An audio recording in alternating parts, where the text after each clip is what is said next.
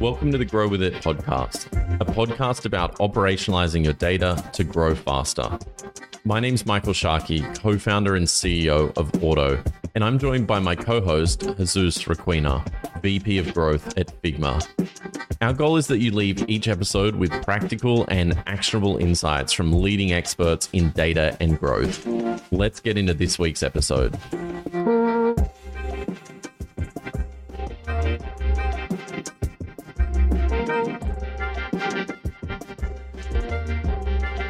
Just hope that AI doesn't make us dumber on KPIs. Like you were talking about, like open and click rate. And for example, something that happened to me at Auth0 was we were very proud that our open and click rate were going up for activation. But then when we did a control and test group, actually the people who were getting the emails were getting less active in the platform. And it was because they were very confusing. So the more people were opening and clicking it, the more confused they were. So in the end, we killed all emails. And that was better. And then from there, we started from the ground up again. Yeah. It makes sense. Optimizing for the wrong thing. I think that's why it's important that you train the AI on all the data and the outcomes. And rather than just like writing better copy or a subject line or whatever it is. But yeah, it is interesting. I think it's just having the data structured like correctly to do it. Like that's the biggest challenge. I talk to companies all the time and it's like, yeah, we have our data in BigQuery or Snowflake, and then they just can't get access to it. It's like, how are you going to freaking train AI? You can't even get access to your data. Like, it's nuts how stupid. And they don't even know how to pick KPIs. I actually think that picking KPIs is a big part of doing experiments, where a lot of people get that wrong. Can we start there? Because I think the discussion last time you talked about, I don't know, maybe we can use some of what we've discussed so far, but the whole idea of like qualitative to quantitative data that you talked about last time, which a lot of people don't talk about. I just think it's so interesting. I like how Mike phrased that conversation. Like, why should you care about metrics first? I think that metrics, in my mind, are very important, mostly because if you pick the wrong metric, you'll try to optimize something, and maybe you will, but it's the wrong metric. So you get to a point where it's actually worse. Like the example I was giving you, like we were doing a lot of experiments on emails trying to optimize for open and click rates. And we increased open and click rate a lot. And we only figured out that for activation emails, we should care about activation a couple of months later. And when we did the control and test group, like 90% got the emails, 10% didn't get any email. We saw that activation was a lot worse for people who got the email. And as I said, like when we were doing the research, it was very, very interesting that what they told us is that the emails were very confusing. So they were like, oh, fuck it. I'm not going to try this platform anymore. And something that we started to think about later was that all of the KPIs that we pick need to be somehow linkable to the bottom line. So either customer, user, or revenue, and mostly revenue. And in our case, open and click rate was not relatable to revenue, but activation rates eventually was. And after that, we put so much attention into actually picking the right KPIs, because otherwise you might spend months optimizing something which hurts your revenue. How did that change the experiments that you were doing, Gonto? Did that change dramatically the kind of experiments? Or? It did change a lot of the experiments because, for example, the other thing that's happened in the past before this was like we were doing ads optimizing for signups and we weren't thinking about activated signups. So we spent $200K getting signups that never tried the products. So I lead they get to activation. Once we used that, the ads started to improve. But once we did that, the ads were focused on different countries. They were focused on different messaging and on different platforms. So I think starting to think more about the right type of KPIs that influence the revenue will drive how you think about the experiments and how you improve them. And I think most companies spend very little time thinking about KPIs. Why do you think we're still stuck? Like, I come across people all the time that are still talking about open rates and click rates. And sure, they matter to understand, like, are people reading the stuff you're putting out? But like, and you're working with a lot of companies. Why do you think they struggle with KPIs and not focusing on the right stuff? Because everybody wants to see things that improve. Nobody wants to see things that are worse. So I think we have an unconscious bias to drive KPIs that are easier to improve or are more closer related. And because of that, we pick those. Measuring an open and click rate is much easier to do. And it's a much more direct correlation to influence versus an activation rate. Activation is much further along, so it means the correlation is lower. And measuring it, doing a control and test group, getting the data is much harder. So because of that, we're like, oh, these are the KPIs that we have. Or it's like, oh, these KPIs are very directly influenceable, let's say, where the others are not. So I think people are scared a lot of times about being vulnerable and seeing that the numbers suck in the beginning and trying to optimize them. And maybe your first 5 experiments will suck, and it's okay. Like, that's the main thing. But if you see, no, it's going up to the right, like, okay, we're going to pick an easier metric to influence or to change. I agree. I think it's just being vulnerable. A lot of people can just say, like, this failed. We're failing miserably. A lot of people struggle with that. So, like, this is not working. And when you get obsessed with what you have to move, whether it's working or not, what you're doing, then you start becoming better. That's exactly right. I agree. And to me, it's the ego. Like, it's the ego of I don't want to fail. And it's not accepting that to do better, you have to fail. And everybody says that. Like, I've heard it in so many podcasts about growth, but the problem is that it's very hard to internalize it and really do it, because all of us have egos. And the higher your role is, oh, I'm the CMO of this big company, the bigger ego you have, and the harder it is to continue to fail. That's why if you look at startups, I think startups are failing and doing more experiments than bigger ones. You're more scared of hurting your ego. And also because of, like, what Daniel Kahneman says of the thinking fast and slow, it's prospect theory. You're more scared of losing, because losing X hurts you twice as winning X, assuming that X is the same value. So because of that, we're so scared to lose what we got that we don't even want to try. I agree. How did you think... I think there's something in relation to that also, that great companies are good at making sound hypotheses. So what have you learned you've done so many of these, Gonto, but what have you learned about making good hypotheses? Let's assume that we don't have ego, we're vulnerable, that we suck at this, we're really bad, we're going to get good at this. We know the metric, we found the metric is going to be activations or whatever. What have you learned that help build good hypotheses? Because I think that's part of being successful too. I agree. I think thing number one, which I think is the easiest to do, is all of your hypotheses need to look the same, because they need to be comparable. So you need to have some format that you use in all of them. For example, something I always do is, because we saw in this qualitative or qualitative feedback, we expect that doing this change will change this KPI to get it to this goal in this time. The format is guiding you at least on what things you need to think about. So that, I think, is number one, and it's the easier to do. The second one, and this is the one that I think is the most important, that most companies don't want to do, is everybody talks that growth is about data. And that's it. That's the main thing they talk about. But in reality, building hypotheses on what to change, I think, is partly based on data, but in big part, it's also based on your gut feeling. It's also based on what do I think based on my experience, based on what I've talked to customers, based on what I've seen, that is going to help change this. A lot of people are scared to use their gut feeling, because what if I'm wrong? Again, I'm like, it's the vulnerability as well of that. And because of that, they try to only use data. But when you're starting a startup, you have no quantitative data. And sometimes when you have quantitative data, you don't have the exact events or the exact metric or the exact thing that you need. However, if you do qualitative interviews, you do research, you interview people, you talk to them, if you talk to 5 or 6, it's not statistically significant, but you get a gut feeling of, based on what people are telling me, what I think we should do. And I think using that is important to build really good hypotheses on your experiments. Last comment on this one is, I'm telling you about like, okay, for this gut feeling, I need to use my experience. But something I think is important for growth team is to have a mix of people who have a lot of experience and people who have no experience. Because people who have with experience will come with their knowing what they've done and worked or didn't, but they will come with their biases on what can and cannot be done based on what they've done in the past.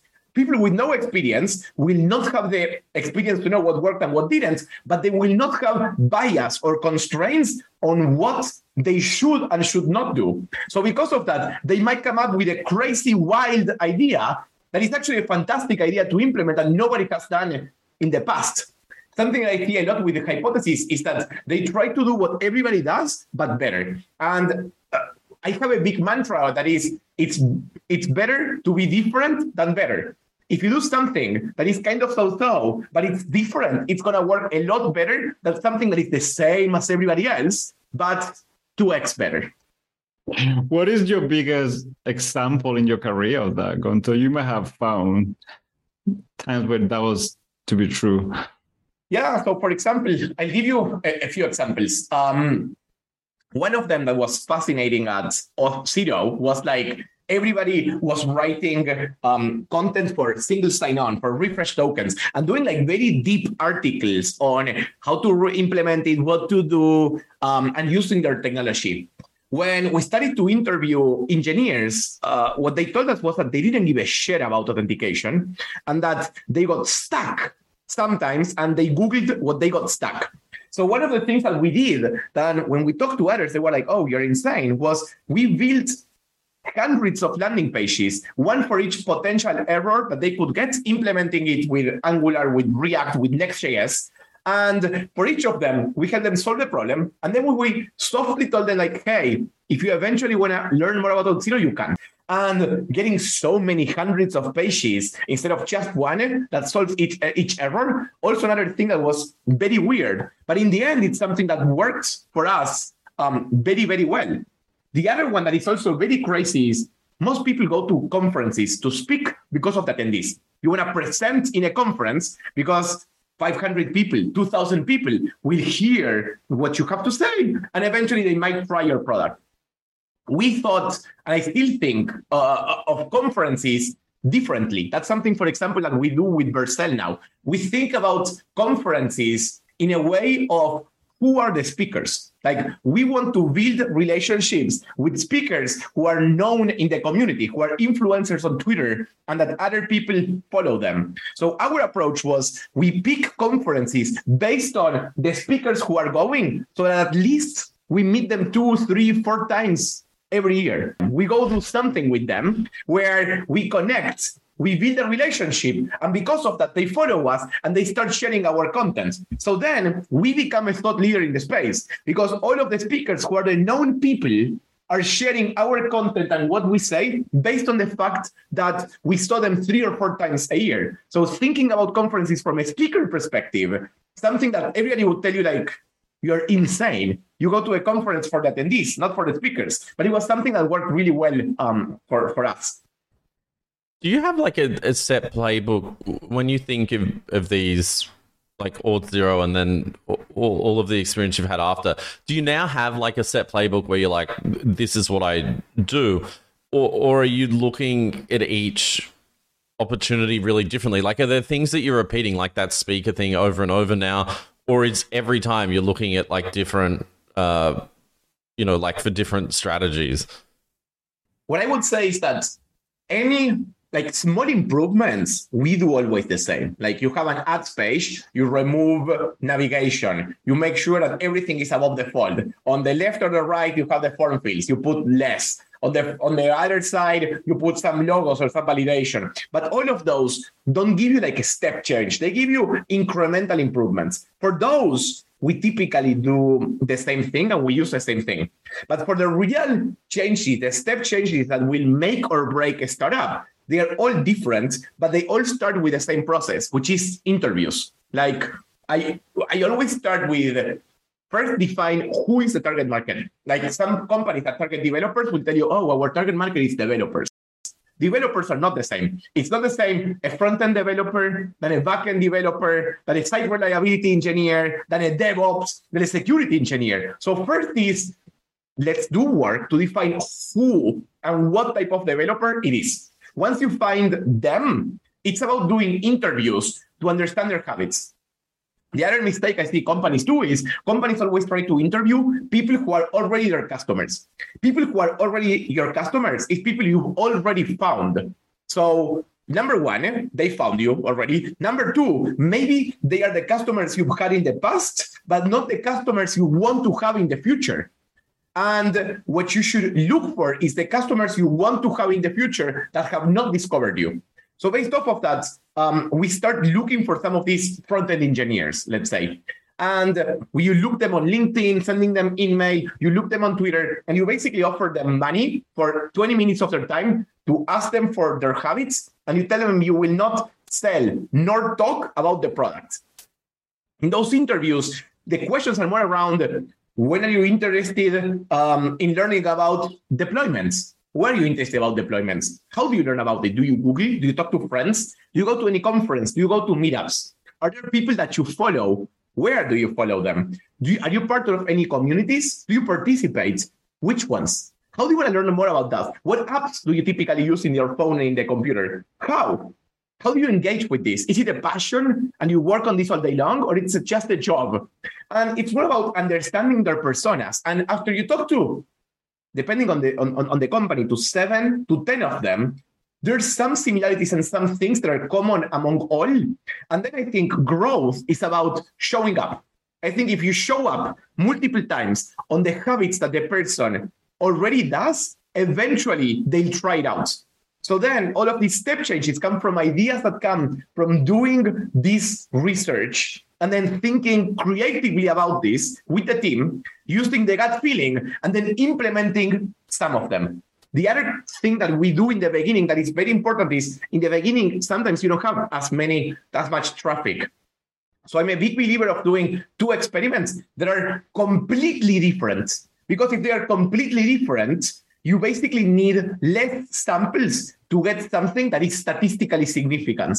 So you start with very different tests, one from the other, and all come from doing this gut feeling, creative brainstorming based on the research habits interviews you've done with these folks. So how do you, like, when you start doing these experiments, I'd assume, like, you're talking about that whole principle of, like, 6, 7 touches before they're going to engage with you. How do you then measure that? And do you measure, are you looking at activation that early on in that process? Or are you just saying, hey, we could just get a roll with this strategy for 6 months and see what happens? First thing I will say is that attribution is fucked up and very hard. Like, I think if somebody really figures out attribution for growth and marketing, like, that's it. Our job will be so much easier. So I'll start with a disclaimer. But then based off of that, depending on where we're experimenting about, we try different things. So what I'll tell you, for example, is when we do content, a lot of times we're doing content because we want people to find us for the first time that don't know of us. So in those, we do first touch attribution for that content and then see if they sign up. For the rest, I only do linear attribution to see, like, all of the touch points that touch them and assign the same value to all, because I personally don't believe in any of the other models, like U-shape, W-shape. I think they're all full of shit because you're assigning a arbitrary percentage of importance to each touch point, and you don't know what's happening. So that in reality doesn't work. One thing we do in the beginning that is a lot of work, that is one of the things that has worked the most with the teams that I've worked with, is manual attribution. In the beginning, when we find an opportunity, what we do is every Monday, the growth person or demand gen person will go over all of the opportunities for their region or their area, and they will look into Gong for, like, the recorded conversations. They will look into all of the emails. They will look into what conferences they go. And based off of that, they will look into what was the catalyst, based on reading the conversation, reading the transcripts, and everything. Based off of that, we'll attribute the catalyst to one of the activities or one of the things that we have done. It's a lot of work. And maybe at scale, it's very hard to do. But in the beginning, first, it gives you a real idea of what's working and what's not. And the second and most important one is our growth people, because they had to do the manual work every Monday for 4 hours every Monday, they have intimate knowledge in what they did and worked, what didn't, and why.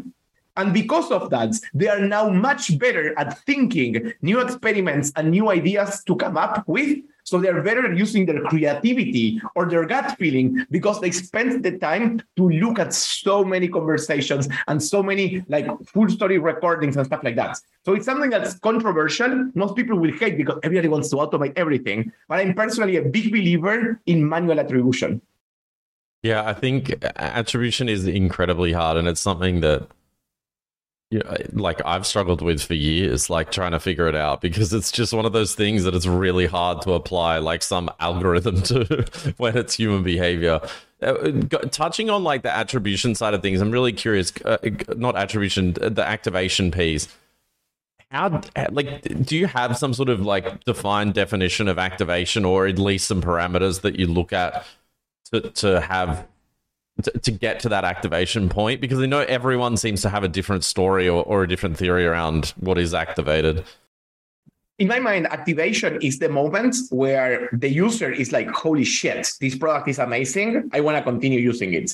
So to me, it starts with qualitative feedback. Like we start with interviews to users that are retained 8 months into the future and users that are not retained 8 months into the future. And we ask them, when was the time that you felt something was like, whoa, about the product? Or the ones that were not retained 8 months after, we asked them, hey, what happened? Why didn't you like it? We compare the answers and we try to find 3 or 4 answers that could potentially be our aha moment or our activation metric. Based off of that, then we look at correlation between them and retention. So we look, people who have experienced like aha moment A, how many of them were retained 8 months into the future? Same for B, same for C, same for D. And then once we do that for all of them, we'll pick the one that has the highest correlation.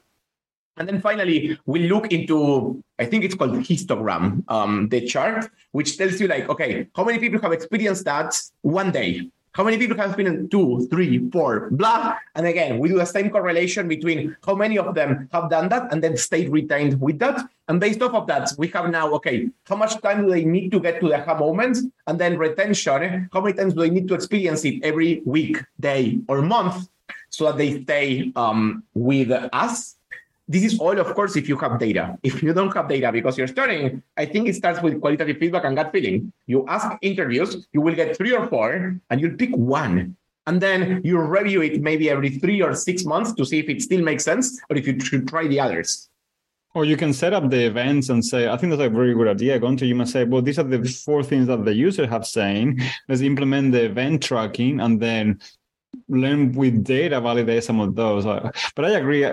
Most of the time, talking to the user will give you 80% of the answer. The validation is just to be like 90-something% accurate or whatever. Most growth teams don't talk to the user enough. I think it's actually true also for product marketing. Like, I know why. Like, I've heard from them like, oh, no, we have like, we are so busy running experiments, checking the data, working with the engineering team, that we don't have time to talk to users or to prospects. And that's the single most important thing that I think will drive your creativity on what to do next and why. Also, the other thing is that data is less scary. Data is one way. Like 1 + 1 is 2, and that's it. There's no other answer. It's the same when you look at data. Listening to people, interviewing them, doing follow-up questions is very different. So being able to do that and then pick some of them is very scary because 1 + 1 is not 2. In some cases, it's 3. For me, it's 5. For others, it's 6. So being okay with that and having the trust and the confidence in yourself to be able to do the interviews, pick some of them and try it out is hard. And I actually do think it requires experience and being, in some cases, burned by it, and in others, feel extreme success by, oh shit, we listen to the users and look at what we've done. We need to do more of this. But it's insane how some, it's not just growth teams, but product marketing teams or marketing teams, even product teams, they might spend 80% of the time doing the wrong things. Like the classic content thing. I'm so busy creating content. Like you haven't talked to your user. You don't even know what content works, what content move anyone to do whatever you need to do. You don't even know what you want them to do in the first place. I see that every day, every single day. It's incredible. And prioritization, like people struggle to prioritize. Like, well, if that's not valuable, what is the one thing that I need to do? Like, how's it been in your career? On to what examples do you have around that? I agree. One thing that's before the example, one thing I think is interesting is like the CPO of Auth0 had a term that I love, which is how many levels of distance do I have to a customer? So he's the CPO. And if to talk to a customer, he needs to first check with the product manager, then with the customer success manager, then with account executive, and then you can talk to them. It's 4 levels of check. And thinking about it, when your company grows, you have more and more levels of check. And the more levels of check, the worse your product becomes because the further away you are from them. And I think it's the same for marketing and for all. So we should all try to be cautious about when we add these barriers and finding a way to break them or do it differently or separately. Like I've seen this a lot with product marketing, that they don't have time to talk to customers. And it's the most single important thing that they should do. For us, with the growth team, we actually had a mandate that they needed to talk to at least X number of customers every quarter for each of them. And it was an OKR. Because without the OKR, they would not do it because there were other things that were more important. And it's crazy because OKRs shouldn't be for this. But if it drives behavior, we're doing it. Why do you think there is this behavior in tech, especially like that they just won't go and talk to people? It's very scary. It's hard to talk to people. Like I used to be a programmer. I'm a very extroverted programmer, so I'm a weird programmer. But most people are more introvert, and it's scary to talk to somebody who you don't know. And what if you waste the time? What if you always start with like 5 questions or 6 that you want to ask, but the meat, the real stuff comes from the real questions you ask them based on the answers. So I think people are scared to not know what to ask, scared to lose their time when they talk to these customers or to these people, and scared that what 2 or 3 people say is not the same that all of the audience will be. And in reality, if you do a good job of picking them and you have the confidence that you'll ask the right questions, it's going to be okay. What advice do you have for companies that work in bigger companies where you might already have like a research group? So if you go and talk to users, the research group is going to tell, hey, actually, that's our job. Like you shouldn't go and be, talking to users. Like what advice do you have for people that work in bigger companies? I think when you're in a bigger company, it's very, very hard to talk to customers. Like I've seen them, like you have 5 hoops of approval. So I would start with prospects instead of customers, ideally, because prospects, you can just talk to them. You find them on Twitter, you find them on LinkedIn, and you just talk to them. And I don't think you need approval for that. A lot of people have these research things and they're like, oh, this is not my responsibility. But because of that, maybe the ideas don't work. In big companies, one of the biggest problems I think that exists is the handoff, where research will do the handoff and they'll give you some insights. Then marketing will read that and will send that to engineering to implement. Engineering will then implement. And in each handoff, there's some information that is being lost. That's why big companies are now starting to do these pods. So I think starting to think about how do we create a pod that is growth that has 1 person from engineering, 1 from marketing, 1 from research, and they all work together on the research. They all work together in engineering. It's a big change because then you don't have as much information lost in translation between the conversations, and just talk to prospects if you can talk to customers in the beginning, because at least they'll give you some insights and some ideas, and they are harder to reach and talk to. It's such a good practice. At Figma, our research team invites those pods into the interviews. So you in a growth marketing pod, and you can go into the interviews one by one and sit there and listen. You can even answer and ask questions on the way. So I think that's a great advice, Gonto, 100%. I agree with that. And the one thing that I think is important is, again, sometimes it's good that the researcher joins interviews that they don't ask questions because they are so biased by the questions they've done in the past that maybe a marketer that has never done it has a great idea that they don't have it and they can start doing it in the future. So mixing and matching that a bit also helps. If you creativity and new things that are a step change come from a bit of chaos. If everything is a process, everything is always the same way, you will find always the same shitty results. I think you need some chaos and lack of process to be creative and have the step change that you need. It's a controlled chaos, but still. Yeah, I think that was a point I wanted to make earlier, is that it seems like a lot of people go out and see this as yet another sort of SaaS software checkbox where it's like, we got research software, so now we're talking to the customer. Is that something like you would advise against? Is it just a case of like going out and doing this stuff? I guess it depends what stage you're at, but it seems like in tech, our solution is always just go and get another app. It depends on your stage. Like there's a stage where you need to have some research team who helps and is working with you. But I think it's more about, number one, including others. So what you said, Jesus, big believer, like you include others in the call. And the other ones is sometimes you change it and mix it up on purpose. It's like, okay, the researcher will always do the research, but once a month, they won't. They will show it and just listen to random questions that somebody else that have never done research has done. But I think in the beginning, it's about when you're a small startup, it's reducing the steps you need to talk to a customer. So in the beginning, it can't be that, I want to talk to a customer, so I need to talk to research. Research needs to talk to the CSM, and the CSM will then talk to the customer. That, I think, should not happen until you have more than 1,000 people in the company. If you have less, you should decrease that number of levels of distances that you have from the customer and just try to have the teams be able to talk to them. Of course, you can't have one customer being researched 100 times. So that's maybe the only check that you do. You check, okay, we can only talk to this customer for research once a quarter. Okay, what others can we find? What can we do? And it's more about thinking in those type of restraints from the customer perspective versus from the company. Because the company does it to have the objective that the customer is not disturbed all the time.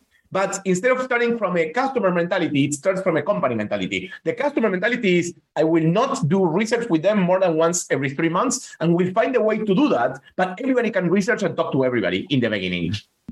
Once you've sort of found insights from this research or come up with ideas, and I guess this depends on the scale, how do you then decide what to do? Is it just a case of like going back to what you said before around gut instinct and then saying, how are we going to measure this and just doing it? Or do you have some sort of methodology to share that, like, people can take away from this?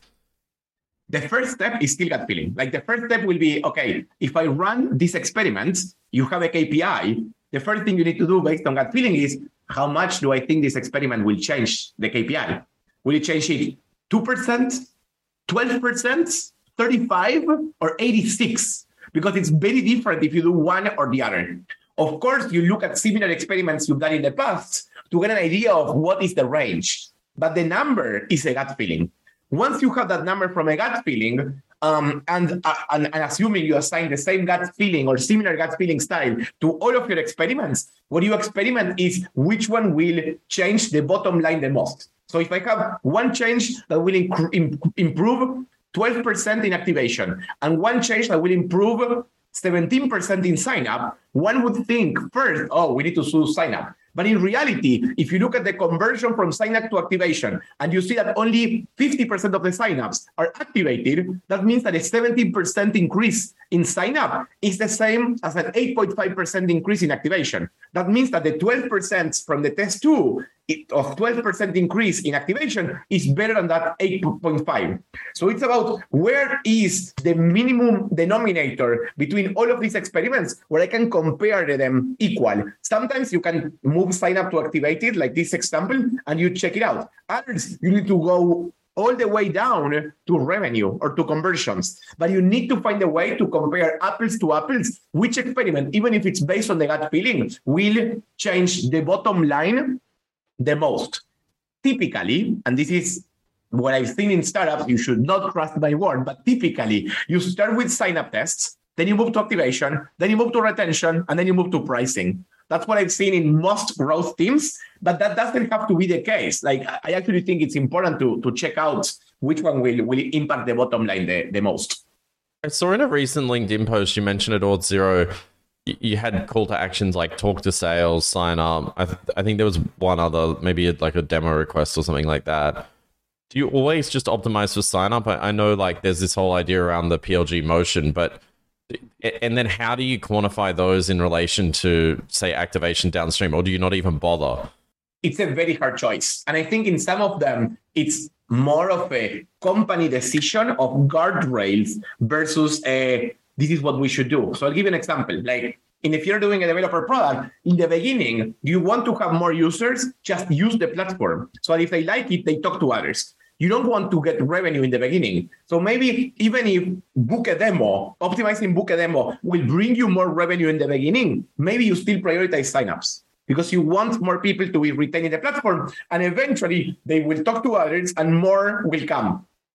But there's a certain point in time where you need to focus more on revenue. Sorry. No, I was gonna say I fully agree. I think it depends on the business model. If you have a freemium model and you want virality, maybe you should just bring people that have that aha moment. If you have a trial that is paid, and you probably want to focus on conversion of that trial to the credit card or whatnot. So I think your business model and your virality and your product will dictate where you focus on. And normally leadership should know this by heart, but yeah. I agree, but I think the stage as well. So for Outzero in the beginning was all signups. But then there was a moment in time where we were at like 40 million in ARR. We needed to get to 80 because we were doubling that year. And with just signups, we weren't going to get it. So that year, we made the conscious decision to focus on click on talk to sales, because one talk to sales was worth 326 signups in revenue. We're going to do all talk to sales because otherwise we won't hit the revenue goal. Once we hit the revenue goal and we were doing better, we were like, okay, it's time to go back to focusing on signups because now we're going to have more activation and more retention. So it's also something fluid that I think as time goes by, it starts changing. And you can make a conscious decision of, okay, these 6 months we're going to focus on this. The other ones we're going to focus on this other thing. But you need to have some guardrails. I'm a big believer that growth teams should have guardrails. For example, I think that for any product that focuses on developer, designers, or those type of ICs, you need and must have transparency on pricing, meaning it has to be on the website. You can have an enterprise plan, but pricing has to be there. Maybe if I hide all plans and I only put talk to us, we'll have more conversion and we'll have more talk to demo because that's the only thing they can do. But as a principle and as a team, we don't believe in that because we think that even though it might work in the short term on the experiments, I think that in the long term, it will hurt us most. So that one, it's a no-go. We will never experiment on that, even if it's better. So having those type of guardrails, I also think is important for growth teams. How do you rally your team around when you want to be flexible, Gonto? So you say your team, look, we're focusing on signups, now go crazy. And now like, stop signups, we're going to focus on demo requests. How do you make your team to follow that kind of shift? It's hard, to be honest. But the main thing that we would do on that is you actually explain the numbers in the all hands. Like every month on the all hands with them, we were showing our marketing dashboard and showing how our signups are converting into activation, retention, revenue, what are the goals, where we're hitting, etc. And when we before a quarter that we wanted to switch to book a demo, we were showing how, look, this has been our growth in signups. You've done this number of experiments. Some have worked, so it increased these bits, but this is not enough to get to the revenue number. So what do you think we should do? So it's asking them and making them part of the decision and part of the problem by looking at the data so that they think about it as well. But I think constantly showing them in every all hands how we as leaders look at the data, think about it, and try to plan is the way that we include them in the decision. There's some thought behind it. What does an ideal team look like to you? If you've got a 4-person team, or I don't want to put a number around it, but if you're just starting out and you have to pick your ideal team in an organization, what are the roles? Who are they? You mentioned before people who literally had no experience, and then some who did, to stop that idea of bias. But who is it? For product growth, or for top down, or for what type of company? I think for product-led growth is probably the most interesting at the moment. I do believe that, as you said, some people will experience, some without. Key, I would say 50-50 ideally, but it doesn't have to be exactly like that. But I think in the beginning, you get one growth manager, who will be the person who is basically thinking with you the experiments, doing the project management of the team, and just moving it forward. And ideally, in the beginning, they're also the ones who will check the data, because we won't have money to hire data analysts. So they should project manage and look at the data. Ideally, you have 2 engineers. I think 2 engineers is enough to do some changes fast, and where they don't feel so alone that they can't work with each other. I think you need to get a designer as well. And then depending on what area of marketing you would think you want to focus on first, you'd pick the marketer. So it could be an SEO person, or it could be a content person, or it could be some area of marketing. So I think the marketing one will change depending on where you want to focus on in the beginning. On the designer, I actually think it's very important to look for a growth designer. I've worked with so many designers that are pixel perfect. Growth doesn't work with pixel perfect. And those designers are maybe great for product because they want to make sure the experience is great, the UX is great, everything is fantastic, but they are not fast. In growth, it's better to have somebody that is faster and maybe is 80% there than somebody who is slow and is 100% there. Same applies to engineering. I think growth teams shouldn't maintain any of the code that they build. So they should basically just be able to fix it with shitty code or with spaghetti code. We have a saying in Argentina, where I'm from, that is atarlo con alambres, which I don't even know how to translate it. But the idea is like, you just make it work, however, and it will eventually crash, but it doesn't matter. So that is the other thing that I think is important for the engineers. That will be the first team that I will have, which is maybe like 5 people in total.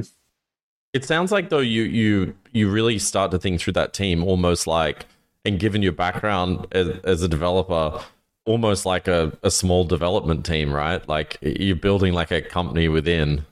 Exactly, because the idea is that they're autonomous enough. They have engineers, they have designers, they have marketers, and they have a leader who can help us like follow some type of process to get there. I'll give you another example that is crazy, like Ramp. The B2B credit card is one of our customers. And with Ramp, we actually have a team of engineers that is working with us for outbound, which sounds insane, but our outbound emails are fully automated and fully personalized. Like we're looking into data for so many places to personalize it. Some cases we're doing like deep fakes on videos, or we're building custom GIFs with injected images from their Instagram or their Twitter or something like that. And those convert a lot better because they're like, holy shit, they spend so much time on me that I should, like, they feel guilty and they want to respond. So it's crazy, but that outbound team that is performing really well and converting a lot actually has a lot of engineers. Yeah, which I've literally never heard before. That's crazy. You said last time we chatted, distribution is the new product. Can you elaborate on that? Distribution is the new product. It's more about what I meant on distribution is that distribution is extremely important when you think of like who will see this. Like a lot of companies think about the product, what they do and why, but they don't think about how it's going to be distributed. Who is the target persona? How are they going to engage with it? Will they like it or not? What will be their experiences? And I actually read in the past that somebody was saying that second-time founders focus on distribution more than product. Because if you build a fantastic product, but you don't know how to distribute it, it won't work. So distribution is the key thing. And distribution is about what we talked about before, finding the right persona. It's not developers. It's something that's more specific. It's understanding their habits, and it's showing up in those habits. Awesome. I think, do you want to just wrap it up there, Jesus?